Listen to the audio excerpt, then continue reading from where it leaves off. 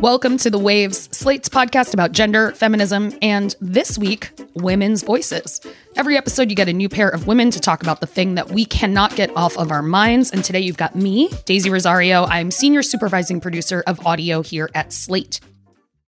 Today, I'm very excited to be joined by author Alyssa Basist. She is the writer behind a new book called Hysterical, which talks all about her own personal experience with losing and finding her voice. And in the process of writing that book, she did a lot of research on women's voices, which she presents in the book as a series of essays. So I'm very, very excited to talk to her. After the break, I'm going to be joined by Alyssa Basist.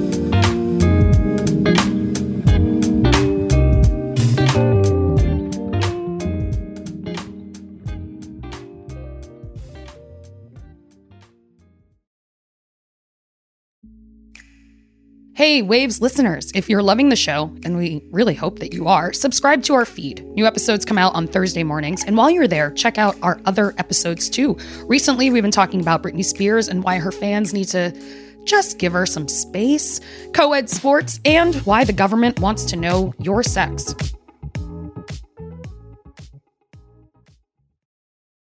Hey, it's Ryan Reynolds, and I'm here with Keith, co-star of my upcoming film, If, only in theaters May 17th. Do you want to tell people the big news? All right, I'll do it. Sign up now and you'll get unlimited for $15 a month and 6 months of Paramount Plus Essential Plan on us. MintMobile.com/switch. Upfront payment of $45 equivalent to $15 per month. Unlimited over 40 gigabytes per month. Face lower speeds. Videos at 480p. Active Mint customers by 531.24 get 6 months of Paramount Plus Essential Plan. Auto renews after 6 months. Offer ends May 31st, 2024. Separate Paramount Plus registration required. Terms and conditions apply if rated PG. Today, I am joined by Alyssa Basist, who wrote this incredible book, Hysterical, which is many things, which is part of what is fantastic about it. It's a memoir. It's a bit of a medical mystery. It is a history of women's voices, and not just literal voices, but communication and the way we communicate. And so we will be talking to her today about women's voices. I am so excited to hear her actual voice. Alyssa Basist, welcome to The Waves. Thank you so much for having me. I just have to say, I loved this book. It's really fantastic. And I'm almost too excited in that way that I get when something is so good that it gets all the synapses firing. I could talk to you about so many parts of this book, but I would love to just hear from you a little bit about how it came together, because it is a story about something that genuinely happened to you, combined with incredible research, historical research, sociological research, media research. I mean, just so many different things. So can you just give our listeners a sense, because they absolutely need to pick up this book. We're not even going to touch a 20th of what I loved about it. But yeah, let's give our listeners a little bit of an idea of kind of how you came to this process with this book. So the book took me 11 years only to write. I started it in 2010, and I started it because Cheryl Strayed told me to. She told me to write like a motherfucker, so I was like, okay, I'll do it. I actually couldn't do it for many years. So I had wanted to write a book my whole life, but I didn't think I had anything to write about, and I didn't think anybody would care. And of course, this was a lot of internalized misogyny. Thank you. All I could do was write about my obsessions. And I was really obsessed with television and media as a fan and as someone who felt really misrepresented by it. So that's where I started. And then I also was very obsessed with all my ex-boyfriends and all my ex-bosses. And then years into the writing process, I got sick and I gave up writing forever because I had a new goal, which was just to survive. And I didn't plan on writing about being sick until years later. And I only felt motivated to do it because I was obsessed again with how doctors had treated me. And I saw so many overlaps with how doctors, boyfriends, bosses, society, media, every entity in the world responded to me and how I responded to them and how I warped my voice and distorted my personality in order to appeal to them, to be loved by them, to be saved by them.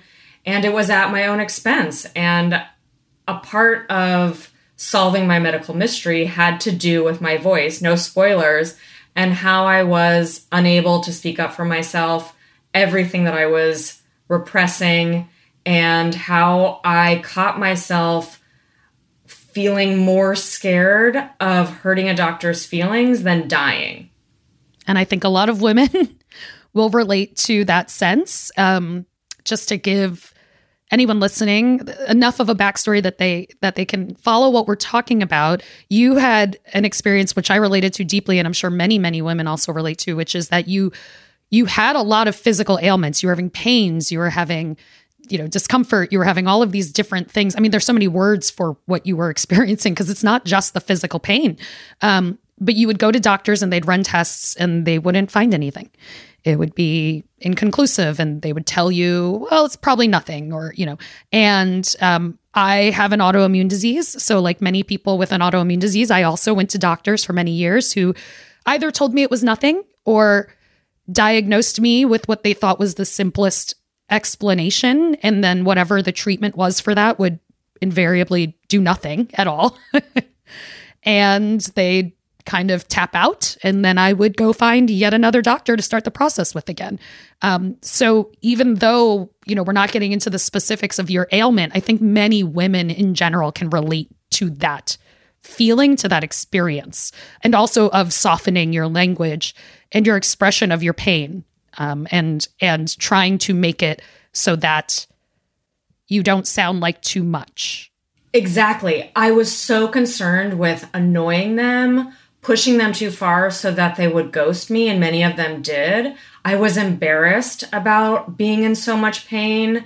I underrated my pain so I wouldn't frustrate or confound these doctors whose job it was to heal me. At the same time, they weren't listening to me. I wasn't listening to myself. And I was my own lowest priority.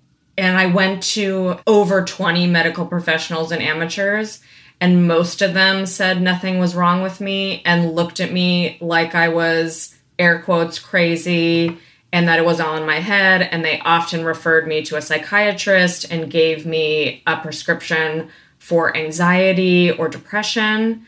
And oddly enough, that was part of the problem, because this experience, as every experience living in a patriarchy is, demoralizing, depressing, anxiety-inducing, traumatic. Alyssa mentioned that Cheryl Strayed told her to write like a motherfucker. If that sounds familiar, please definitely go check out the Slate Plus segment, because we'll be talking more in depth about that. But again, I want people to read the book, and what we want to talk about right now is women's voices specifically. I mean, part of, again, what I enjoyed so much about this book is that you really used this experience as a jumping off point to learn so many details about so many things in terms of how women communicate. And obviously, as someone who is frequently on podcasts and works behind the scenes on podcasts, this is something that has come up for me a lot as well. I will definitely tell you that it is true. The number one email or comment that comes in at every place I have ever worked has been some kind of criticism of the voice, the actual voice, the quality and the timbre and the delivery of various women's voices. So your book goes so much more wonderfully in depth, but you learned a lot about just this topic in particular through the writing of your book. So I'd love to, hear from you a little bit more about what you learned. There was even a mention in your book that you said that an NPR co-host told you that a lot of the women in the industry would take lessons to kind of bring their voices down. I've worked quite a bit in public radio. It's definitely not something that I witnessed, but that's not something that I witnessed in the sense of seeing women literally go sign up for things, but watching women as they would prepare themselves behind the microphone to try to get their voices deeper. Or if I think about the direction that I've watched people give to women when they are recording their voices. I mean, all of this, it just tracks. I mean, what are some of the things that you were really surprised to learn as you studied this in particular? So it started from a place of me wondering why I hated my own voice and why that felt instinctual, to distrust it, to be annoyed by it, to think no one wanted to hear it. And then also as a listener, I feel very annoyed by women's voices. And I had to question why. Like, why? And it felt so much just like a repeated anger and hatred that I had absorbed from a lifetime of listening to men narrate everything, because I've been a teleholic since birth. I'm used to the male voice and not the female voice. And then I started doing research, and I found, starting with like Margaret Thatcher, and I'm sure it went before her, she took voice lowering lessons in order to be taken seriously. And we see this also in Elizabeth Holmes, who warped her voice in order to attract investors. And I had a friend of a friend who works at NPR, and I spoke to a few NPR radio hosts who all concurred the hate mail they received about their voice only and how they took voice lowering lessons in order to avoid hate mail, but you can never avoid it. And this trend has been true since the invention of radio, where men spoke. People did not like when women were on the radio. They sounded stupid in their opinion. And this was their opinion. It's not that women sounded stupid. They thought women sounded stupid. There was like that important note of differentiation. We just don't trust the female voice. We don't believe it has any authority or expertise.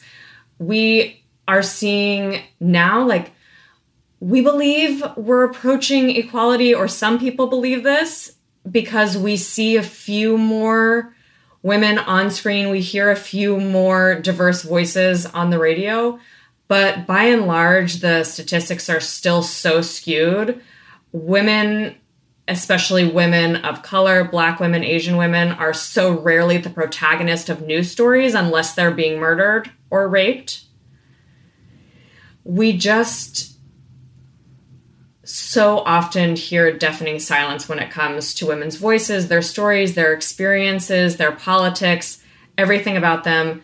And when we do hear from them, it's grating, it's nasally, it's too high, it's too much. We can't stand it. We don't want to hear it. And like the vitriol people feel is so strong. It's incredibly strong. You can really see the way that it comes through. You may have caught this tweet from Jane Lynch a few months ago. I love women. I am a woman. Our voices are higher than men's voices. Women's voices can get into the annoying area if it gets too high.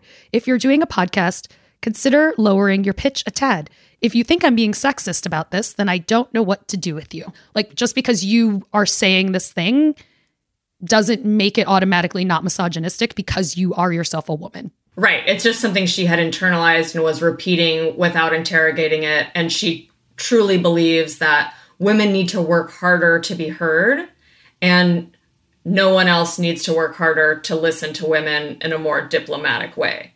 We just put so much on women to change and adapt, and so little on the audience to not give us death threats. I also would say I'm someone who has received, I'm making air quotes that you can't see, I'm someone who has received compliments on my voice. But one thing that I noticed, I think, as someone who also was more behind the scenes, because I do a lot of guest hosting, but I don't usually just host a show, is that I started to realize that a lot of these came in a very like, I prefer her voice to these other female voices that you've had in the past. And, you know, it even happened pretty recently. It's something I work on here at Slate. And I think for me, if it wasn't that I already had experienced as a kid, the kind of like, oh, you're smart in a way that I don't expect for like an Afro-Latina kid from poverty to be, I would have maybe taken those as real compliments. I would have taken these things about my voice as actual compliments. But what I saw immediately to me was, this is not really a compliment about me. This is you finally had something to point to that made you feel better about saying you didn't like the other thing. And I feel like that just happens so much with women, whether it's our voices or just the way that we express ourselves in different ways, which again is one of the things I love about the book, it's not just about your literal voice. It's about the way that we communicate and how even, the internet has complicated all of that because it's given us so many places to communicate in different ways. But I feel like that ends up being part of it, is that, then women also get played against each other in this. Yes. I mean, I'm like nodding my head so vigorously to everything you're saying. I like the outlier compliment is something I chased for so long, to be like, you're not like other girls. You're actually more like a dude. And I tried to change myself and my voice and my outfit and my demeanor and everything about my personality so that I would get those outlier compliments, which was just another form of girl hate crime, women hating, and so on. And yeah, now we have social media where no one has to listen to our voice, but they can hate our words and our opinions and our thoughts and our feelings just as much. And like, to me, social media has always felt like this long con of give us the tools to communicate and then ask us to please get raped for communicating. And then to see how much we hate on each other is so upsetting. Like, we don't even like need sexist men almost.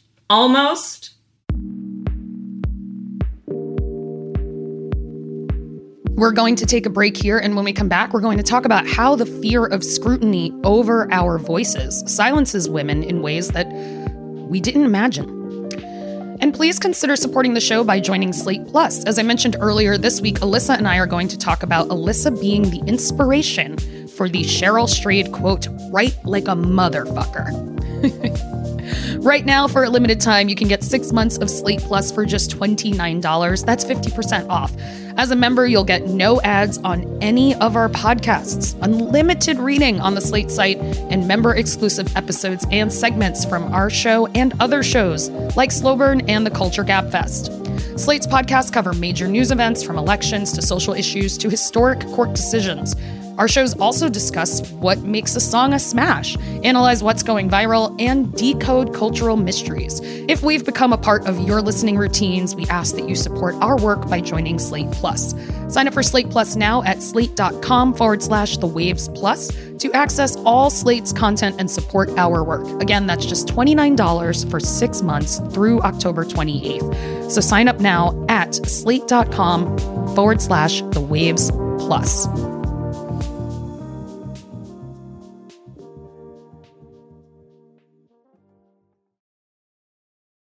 Your brain needs support, and new Ollie Brainy Chews are a delightful way to take care of your cognitive health. Made with scientifically backed ingredients like Thai ginger, L-theanine, and caffeine, Brainy Chews support healthy brain function and help you find your focus, stay chill, or get energized. Be kind to your mind and get these nootropic chews at ollie.com. That's OLLY.com. These statements have not been evaluated by the Food and Drug Administration. This product is not intended to diagnose, treat, cure, or prevent any disease. Another day is here, and you're ready for it. What to wear? Check. Breakfast, lunch, and dinner? Check. Planning for what's next and how to save for it? That's where Bank of America can help. For your financial to-dos, Bank of America has experts ready to help get you closer to your goals. Get started at one of our local financial centers or 24/7 in our mobile banking app. Find a location near you at bankofamerica.com/talktous. What would you like the power to do? Mobile banking requires downloading the app and is only available for select devices. Message and data rates may apply. Bank of America NA, member FDIC. Welcome back to The Waves. I am here and overly excited to be talking with Alyssa Basist, and we're talking about her new book, Hysterical, and how society treats women's voices, both literal voices and their ability to be heard in general. There are multiple things in your book that I highlighted, and one of the lines that I loved, because it hit me like a ton of bricks, was being socialized is almost like being gaslit into mental illness. And that's how it feels when you're watching, kind of women attacking each other by using the logic of misogyny, or kind of the, outright culture of misogyny that we've grown up in, to kind of use against each other. I remember having a conversation in like 2016, or it was more 2017. It was after Trump was already in office, but I was having a conversation with some friends about politics, as you do at a bar. We're chatting. And I remember, talking to someone about how much I had learned about Hillary Clinton and kind of realizing that in the era I had grown up in, like I did have some legitimate critiques, but that there also was a lot of misogyny that I had digested without realizing it and was just kind of spitting back out the way that you do when that's what you know. And I remember he said to me, like, I think I can tell the difference about whether I just like dislike her policies or whether I dislike her for misogynist reasons. And then the other person we were hanging out with showed up, and so we got cut off. But what I wanted to say in that moment was, I can't trust that I do that myself. So how can I trust you to do it, dude? Like, that is something that I have to actually still question about myself constantly. And I'm someone who comes from, many different backgrounds that are, not the main. And yet I still have to check myself on these things constantly. So how can you sit there and just tell me that you definitely don't have to be worried about these things, that you know exactly where the differences lie? My number one fantasy is to hear from a white man what you're saying, which is, I don't know. And I suspect I'm a part of the problem, and that I suspect that I don't know everything I think I know. Just allowing that you don't know definitively and that you have been subject to forces beyond your control that have shaped you indelibly because it's the air that we breathe. And I just wish more people would cop to the fact that they have all these biases, and then we can have a conversation, and then we can actually change, and then things can actually get better. And I'm so proud of myself that I can listen to a woman and be like, I hate her voice. And then be like, why do I hate it? I don't hate it. It's the people have told me to hate it. I'm sure that there's probably somebody listening to this right now, even that is like, these are great points, but I still hate how Kim Kardashian speaks. I still hate vocal fry or things like that. I mean, I will say, I know I'm going to say like a lot in this recording and things like that. And those are things that I've worked really hard to let go of. I'm like, we're making conversational shows. I want things to sound the way conversation sounds. People do not speak that cleanly and, without pauses and things. And yes, if they go on too long, we'll clean them up a little bit to make it nicer for the listener. But ultimately, I just feel like the standards that we hold each other to are also so defined by like, where are we doing this? How are we doing this? Like, what is acceptable in this circumstance that won't be acceptable in another? And the fact of the matter is, me saying like doesn't actually mean that I haven't done all the things that I've done. I'm not going to stress myself out anymore trying to not say like sometimes when that is a thing that people say in normal speech. And if you stop saying like, you would in some essence be censoring yourself. You would just be policing your own self to the point where you would probably just stop saying certain things because you're afraid of saying like in between. Like, that's what happened to me, is in order to be the perfect speaker, I stopped speaking because I was so annoyed with myself, and other people expressed to me that they were so annoyed with me that I was like, the solution is to stop talking. And then that ended up making me sick, and that's not the solution. And you're right about the level of scrutiny. We know Kim Kardashian's voice is annoying because we have so many descriptors of what makes a woman's voice bad, but we don't have the same number of descriptors for what makes a man's voice bad. We don't scrutinize it like we do a woman's voice. We don't call out their tics. We don't call out their cadence issues. We only focus on women's voice issues like exclusively. And we could talk all day about vocal fry, uptalk, and everything, but like, what are the words for what a man does? I can't think of one.